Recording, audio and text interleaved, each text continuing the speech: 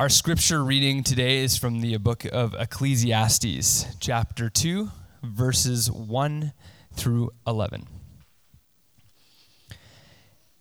I said in my heart, "Come now, I will test you with pleasure. Enjoy yourself." But behold, this also was vanity. I said of laughter, "It's mad," and of pleasure, "What use is it?"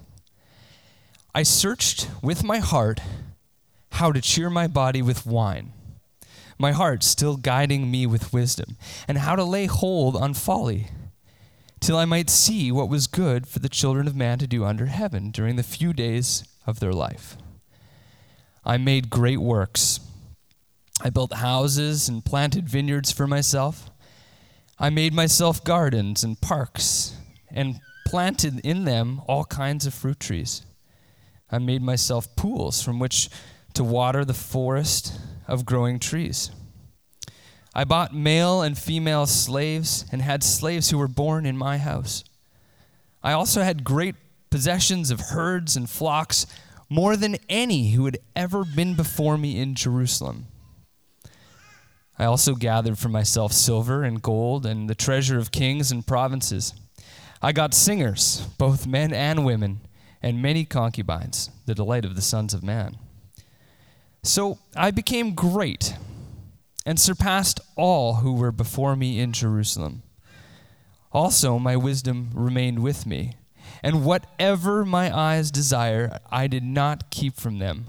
I kept my heart from no pleasure, for my heart found pleasure in all my toil, and this was my reward for all my toil. Then I considered all that my hands had done, and the toil I had expended in doing it. And behold, all was vanity, a striving after wind, and there was nothing to be gained under the sun. This is the word of God. Thanks, Steve. All right. Well, good morning, everyone. Happy Mother's Day. I also just want to say just a special good morning to anyone who Mother's Day is particularly difficult for.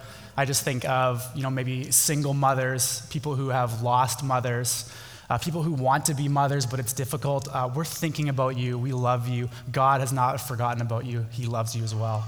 So as Steve just read, we are in the book of Ecclesiastes, chapter 2, verses 1 to 11. We'll get to that in a second. Right out of the gate, I don't think it's a hot take for me to say that the single greatest pursuit of our age is pleasure. There's not much that we are more controlled by than pleasure. We long for it. We think about how we're going to get it. We make money so that we can acquire more of it. And as a culture of convenience, we tend to believe that we can have as much pleasure as we want, whenever we want it, and wherever we want it. And the thing is, the moment we attain whatever pleasure it is that we're pursuing, we immediately begin to plan for what the next one will be. And no matter how much pleasure we attain, we always want more. Tell me if this sounds familiar. I know it's true of me, but we wake up in the morning and we immediately begin to contemplate what I'm going to do that day that is enjoyable. Okay, like for me, I wake up and instantly I'm thinking, what am I gonna do today that I love to do? What am I gonna eat? What am I gonna drink? What am I gonna do to make this day as pleasurable as possible? And I know many spend hours inwardly just wrestling about a new thing that they're going to buy, a new piece of clothing that they want, not necessarily because someone robbed all of your pants, but because you want them so it makes you feel good. We sit stuck in traffic and we hear ads, commercials, see billboards, all feeding our fantasies and dreams about a vacation on the beach, a better body, a new watch, a new phone, countless things screaming at us that the world revolves around your pleasure. Heck, even worship services, like this very sacred hour that we and so many around the world are gathering in, are not exempt to pleasure seeking. as people go where worship is most enjoyable and pleasurable to them, as if to say, the purpose of the Sunday gathering is to fulfill your pleasure void. Well, the last few weeks in the book of Ecclesiastes have really shown us that if we are not set apart in our materialistic pursuits, then it's going to be challenging for us as Christians to present Jesus to the rest of the world. And so it is with pleasure seeking. Because if pleasure seeking becomes primary, we start to become a lot like Lot. And if you don't know anything about Lot, he was so taken over by the pleasures of the city of Sodom that he had very little impact on his culture as it pertained to proclaiming God. Instead, our desires, Christians, our desires should be more like Moses, who chose to forego the pleasures of Egypt, and God used Moses to deliver his people. And so this morning, we need to understand how the scriptures define this idea of the pursuit of pleasure and what that means for us on a daily, practical level. And surprise, surprise, Ecclesiastes 2 is going to help us a lot with that. We'll get to that text in a second. But I think for some, maybe in here, if you grew up in more of a legalistic or religious or maybe conservative household, or maybe you don't know anything about Christianity and you just think that God is like a buzzkill or a killjoy in the sky, waving his fist and saying, no fun allowed, don't do that, don't do anything. If you come from any of those places, I think God's word might be a bit surprising to you. Because what God is going to declare, are you ready for this? Is that earthly pleasures are good.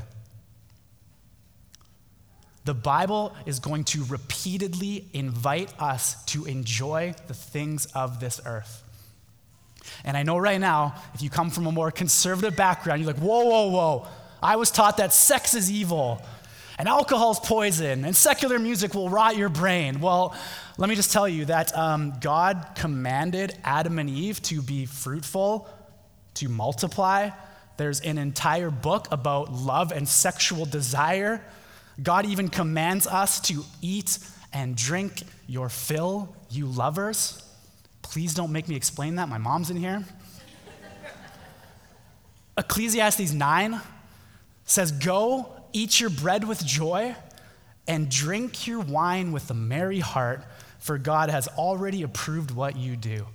I just noticed a few people taking notes for the first time ever. The Bible is going to repeatedly invite us to enjoy the things of this earth. Everything in God's creation is good. If you look at the creation story, 6 times in the first chapter of the Bible, God declares that what he has created is good, and the 6th time he looks at all of it and he says, it's very good. 1 Timothy 4 says, for everything created by God is good.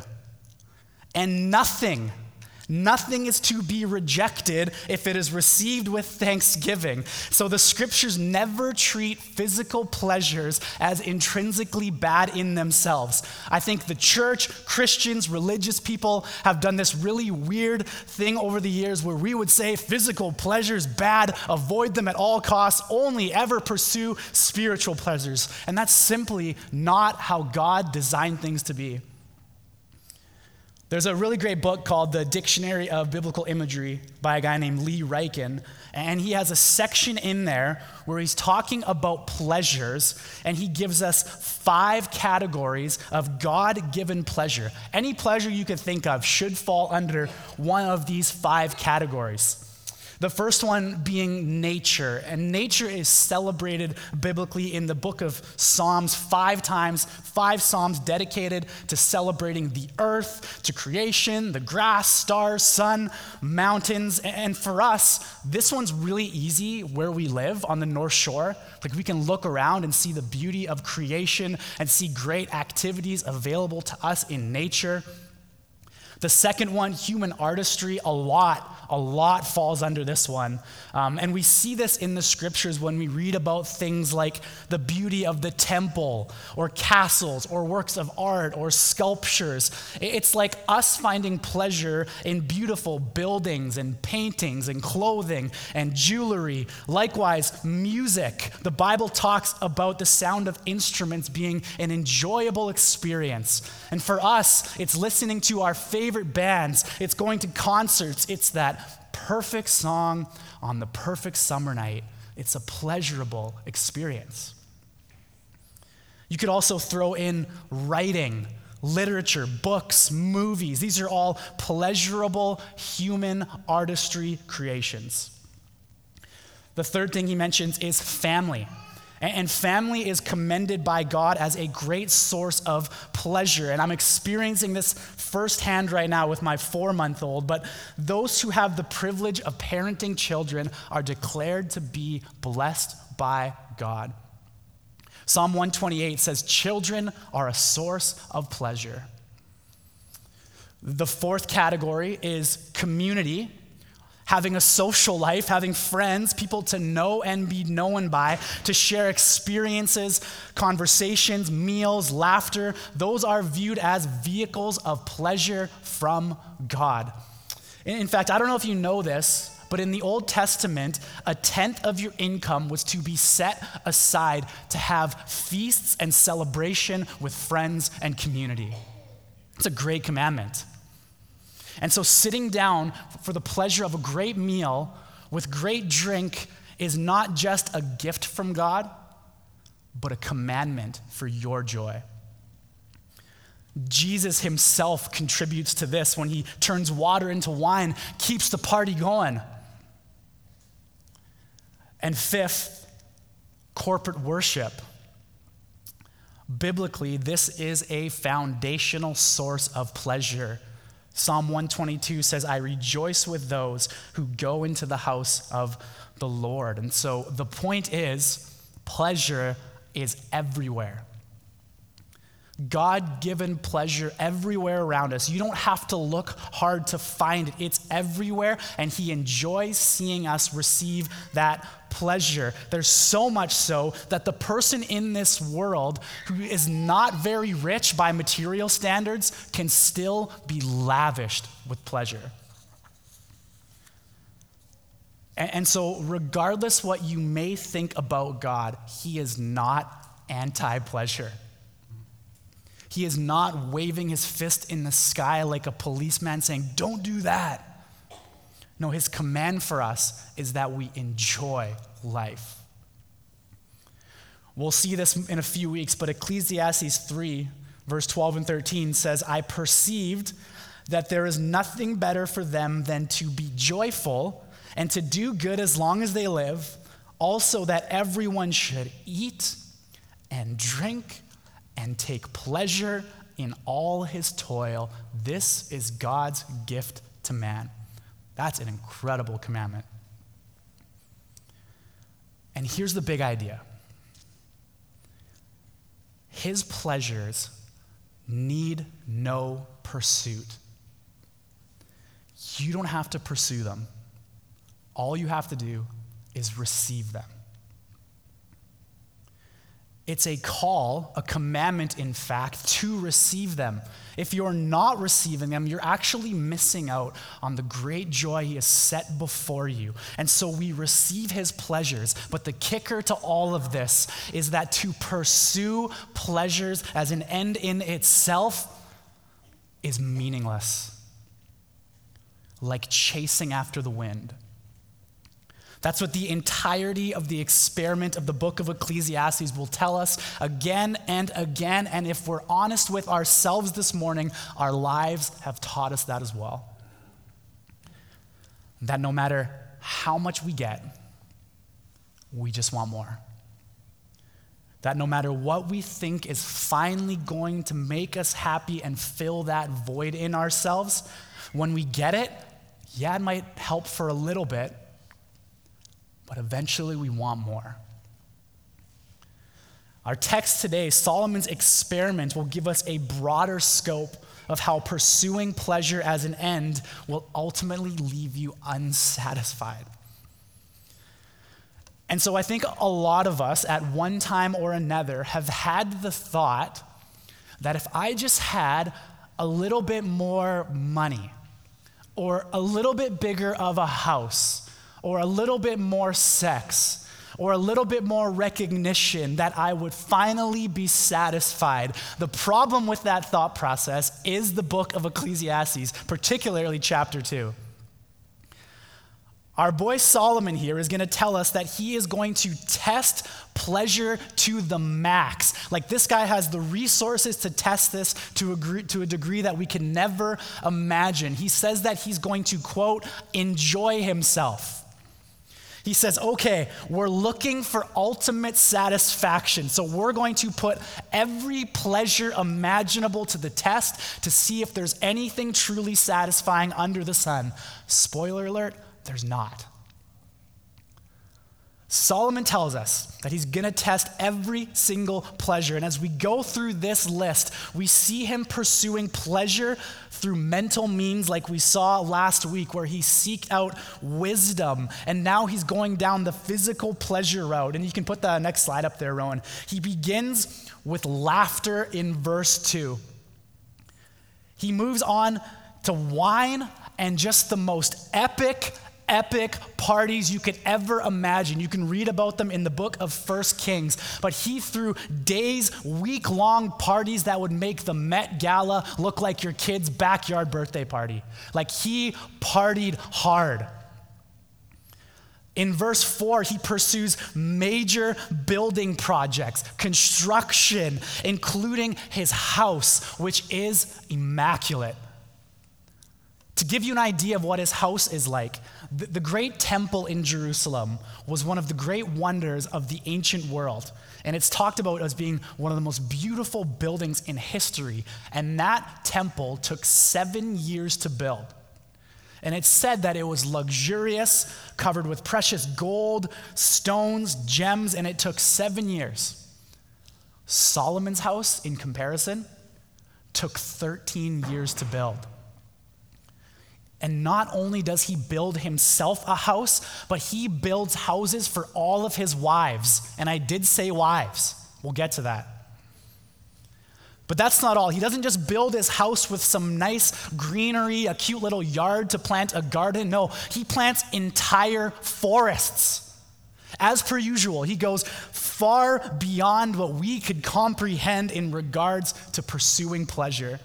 In fact, if you went to Jerusalem today, you can go to southwest Jerusalem and you'll find a place that has all of these craters in the earth, and they're called the Pools of Solomon. Solomon would fill those up with water so that he could water his forests.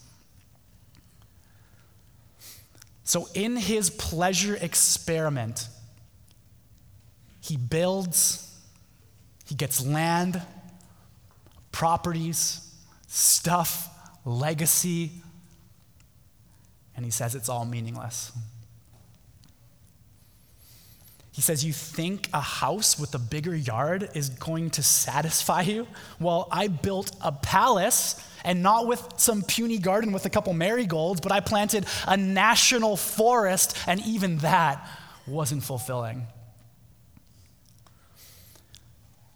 And so we've seen him now leave the party scene.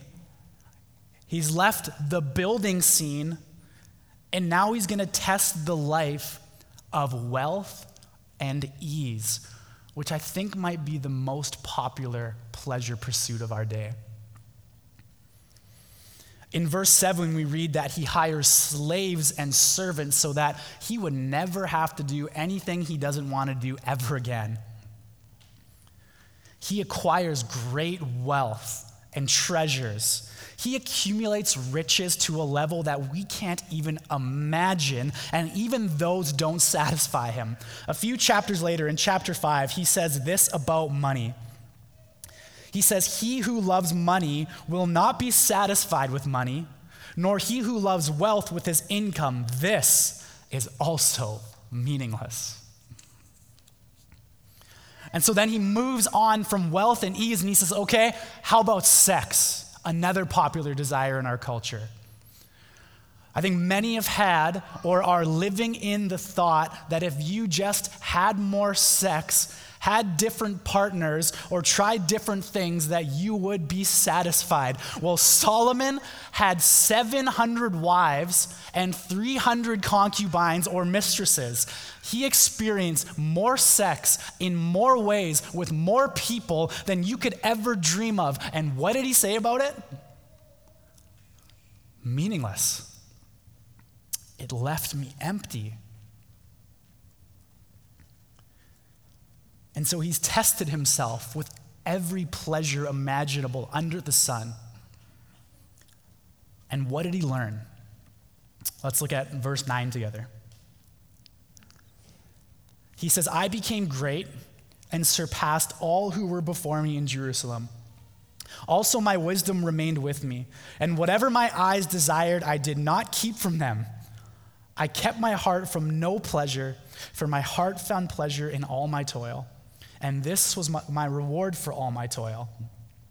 Then I considered all that my hands had done and the toil I had expended in doing it, and behold, all was vanity or meaningless, and a striving after wind, and there was nothing to be gained under the sun. And so it makes me think, if there's nothing to be gained under the sun, then perhaps our greatest satisfaction is beyond the sun. Solomon says, what did I get out of this whole experiment? Momentary, fleeting, here for a second and then gone pleasure. And it left me right where I was when I started this whole thing, unsatisfied and wanting something more. So it has been for every man and woman in the history of the earth who pursued pleasure as an end in itself. I'm right here with you, but I think we're far too easily fooled by culture, by social media and commercials and public figures, public opinion. Sadly, even our friends and family who would tell us that pursuing pleasures as an end will finally satisfy you, that acquiring more pleasure will finally be the thing to make you ultimately happy forever. Well, like the successful lawyer I referenced a few weeks back, that guy had everything so many of us dream of, and he said when he went home at night, he was empty. And so what's the point here? Because I realize I've been walking this tightrope where I came out the gate saying, God created all these pleasures, and they're good, and we should enjoy them, and we absolutely should. But the key is that they are to be received as secondary benefits to the one true satisfying pleasure that is beyond the sun, and that is the gift of Jesus Christ, who died on the cross for you, and the grace he has on the table for you right now. Like that, and that alone is what's going to fill that empty void in your heart once and for all, not just today, but for eternity. Isn't that what we're all after?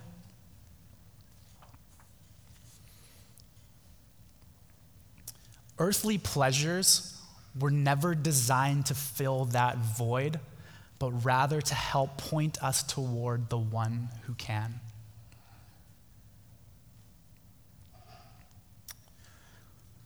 One of my favorite books is by C.S. Lewis. We actually talked about it at a youth group on Wednesday. It's called The Screwtape Letters.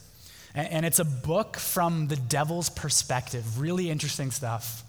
It's basically the devil and his minions planning how they're going to pull people away from God. And in this one section we're going to reference, the Screwtape, the devil, is speaking to his understudy, and they're talking about this topic of pleasure. Here's what he says. He says, never forget that when we are dealing with any pleasure in its healthy and normal and satisfying form, we are, in a sense, on the enemy's ground, the enemy being God. I know we have won many a soul through pleasure. All the same, it is his invention, not ours. He made the pleasures. All our research so far has not enabled us to produce one. All we can do is encourage the humans to take the pleasures which our enemy has produced at times or in ways or in degrees which he has forbidden. Hence, we always try to work away from the natural condition of any pleasure to that in which it is least natural, least redolent of its maker, and least pleasurable, in ever-increasing craving for an ever-diminishing formula. Pleasure is the formula. And then a little later on, a few chapters later, Screwtape says this of God. He says, he has filled his world full of pleasures.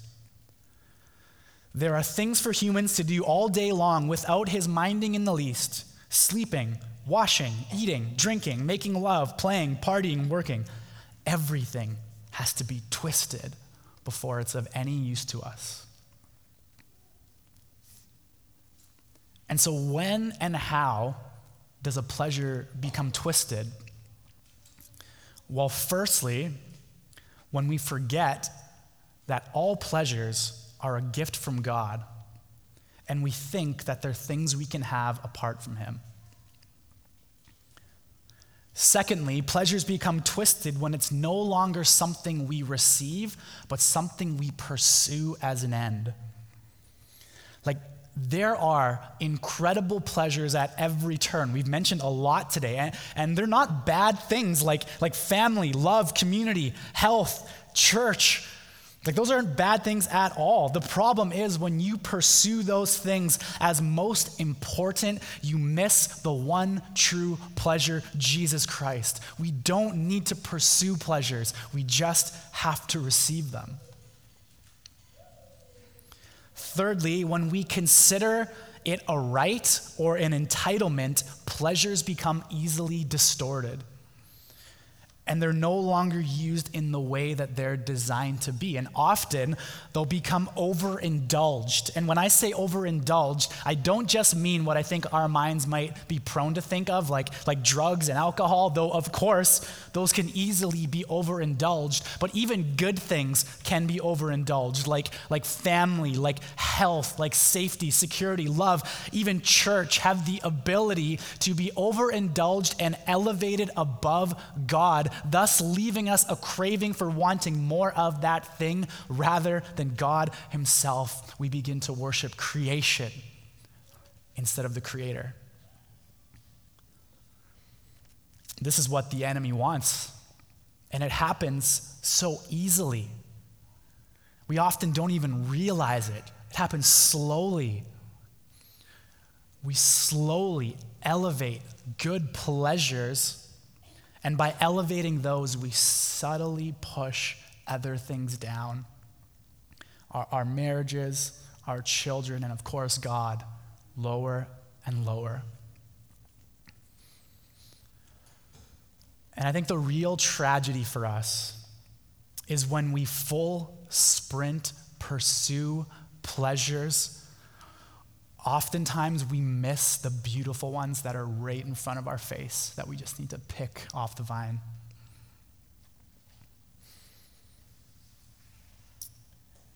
Pleasure seeking is ultimately an avoidance of struggle, and the Bible tells us that struggle is actually needed for spiritual growth. You can read Romans 5. Because when you pursue pleasure, that lifestyle will leave you wanting more and more, and it will numb you to your greatest need, which isn't physical, but spiritual.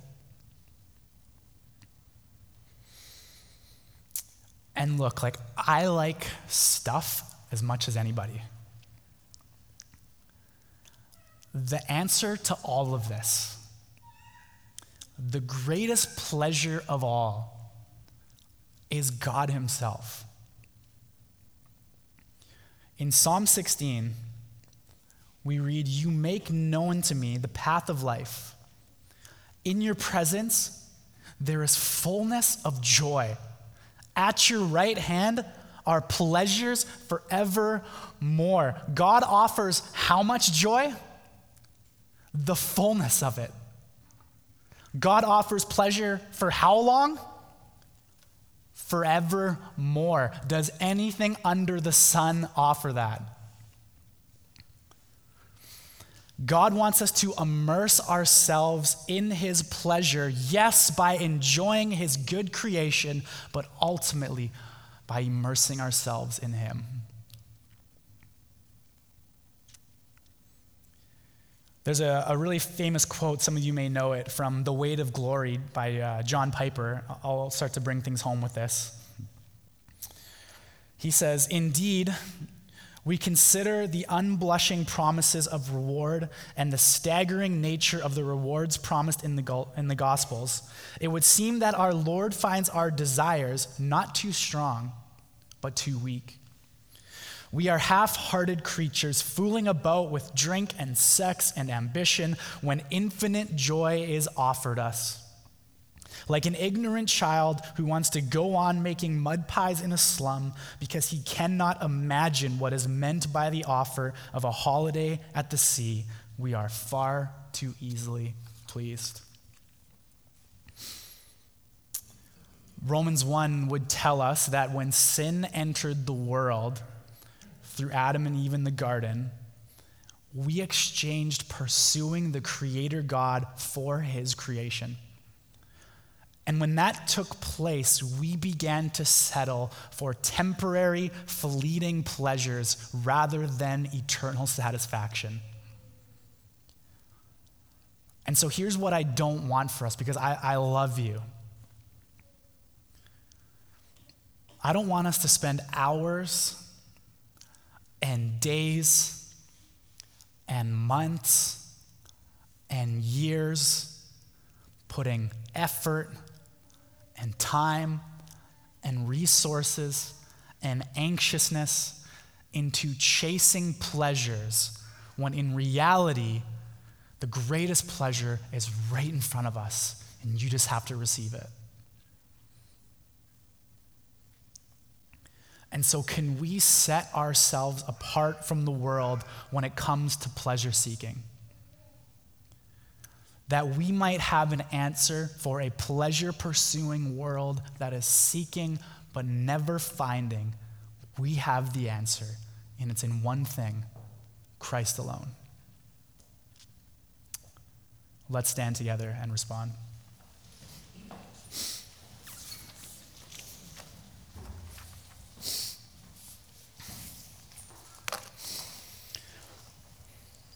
Well, Father, we need you. We need your help. The things of this earth are appealing to us, and we confess that oftentimes we pursue them more than we pursue you. And so this morning, we just ask that you would reveal yourself to us in a powerful way so that we might know and be reminded that you're better, that you're the thing that can truly satisfy us once and for all. We might be able to find temporary satisfaction for a day, for a week, for a month, for a few years, but ultimately only you can satisfy us for an eternity. Would you just penetrate our hearts with that reality? And I just pray for my brothers and sisters in here that you would just help us do the beautiful work of self-examination and just see areas that we are pursuing things above you. Maybe this morning we just confess to a friend, a spouse, someone around us, and just ask for help, ask for prayer that we might choose you. Would you just go before us, empower us? We love you. We need you. We thank you for the gift of Jesus dying on the cross for us. May that be what truly satisfies us and fuels our everyday life. We love you. We need you. We pray these things in your beautiful name. Amen.